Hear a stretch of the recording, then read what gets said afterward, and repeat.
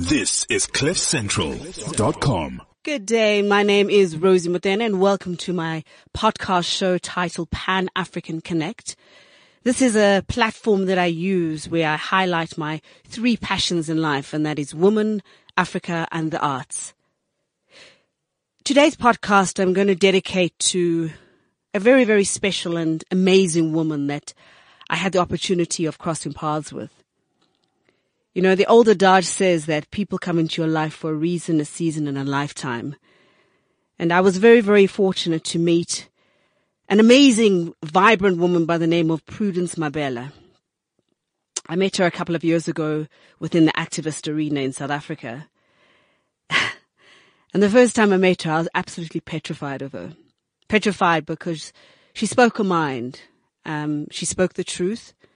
And she was brutally, brutally passionate about women's rights, about equal rights, about educating people on HIV and AIDS. She was passionate about life, strong supporter of the LGBTI community. And from that day on, I was intrigued by her, as what we say in Yiddish, her chutzpah of just getting what she wants and getting her mind out there. And a couple of weeks ago, we heard the news that she had passed on. And by reading the different tributes that came around from all around the world, it just goes to show that her presence, the presence that she left with me, wasn't only just something that I experienced. There were beautiful tributes from people from across the globe of how she helped people, on how she turned things around in terms of HIV and AIDS education and all of the above. And so I wanted to dedicate this podcast to her, and I'm going to be running a couple of series dedicated to her so we can keep her flame alive, so we can keep the passion that she worked and so hard for alive. And so just to give you a little bit of insight into who Prudence Mabela was. Proudly South African woman. Her obituary read that she was a home girl with a hand grenade. Prudence was a home girl, proudly African and deeply rooted in the spiritual tradition of Africa. Her hand grenade was her conscience, her sense of duty, purpose, and justice. One would be hard pressed to describe Prudence as she defied all categorization. She was courageous, fearless, humble, brave, fun, passionate, loving, funny, and above all, highly spirited. In 1992, she discovered that she had contracted HIV.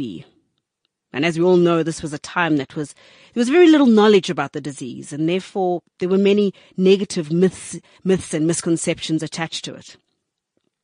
It was then that Prudence made the very brave decision to make her status public, her HIV status. And that can honestly be counted as one of the most turning points in South African history. She then experienced the full onslaught of stigmatization. She was isolated, asked to discontinue her studies. It was a time that she felt incredibly, incredibly lonely. Yet she knew that her silence was not the problem. It was then that she decided that she would not allow her status to dictate who she was. It was then that she knew that it was society that needed to change its understanding of those living with HIV. She literally rose out of the ashes of prejudice and decided that she would not have her life narrowed down. In 1996, at the Ga-Rankuwa Hospital in South Africa, Prudence then led a group of 60 HIV-positive women who united to create a safe place, a safe space for women living with HIV, and to connect to the spirit of their humanity. This was the establishment of the Positive Women's Network. She created awareness about HIV and AIDS. She helped countless women and their families on their journeys of self-acceptance, destigmatization, and of course, better health.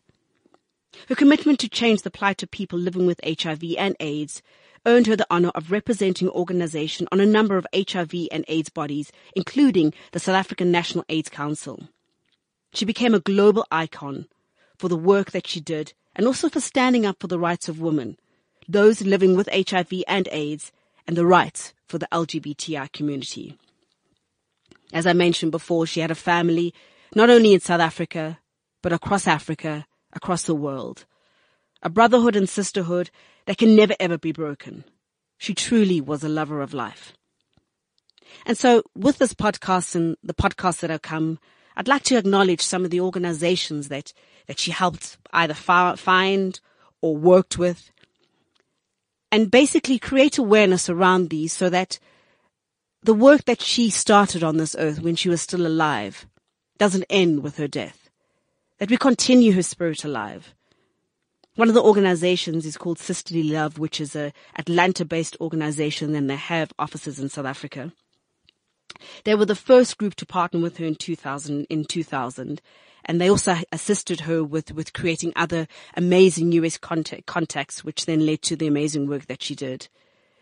I'd like to acknowledge USAID, the Ford Foundation, Positive Women's Network, which she was the founder of, the LGBTI community, and of course, activists and citizens on the ground. If you'd like more information on any of these organizations, please send me an email, rosie@rosiemuthena.biz, or simply follow my podcast, because I plan to interview different representatives from these different organizations so that we can keep her spirit alive. We can keep her chutzpah living amongst us. And of course, more importantly, honoring who she was and what she lived with. Prudence Mabella, thank you for the memories. Thank you for the fight. Thank you for your madness. Thank you for being you. Rest in peace, my sister. This is CliffCentral.com.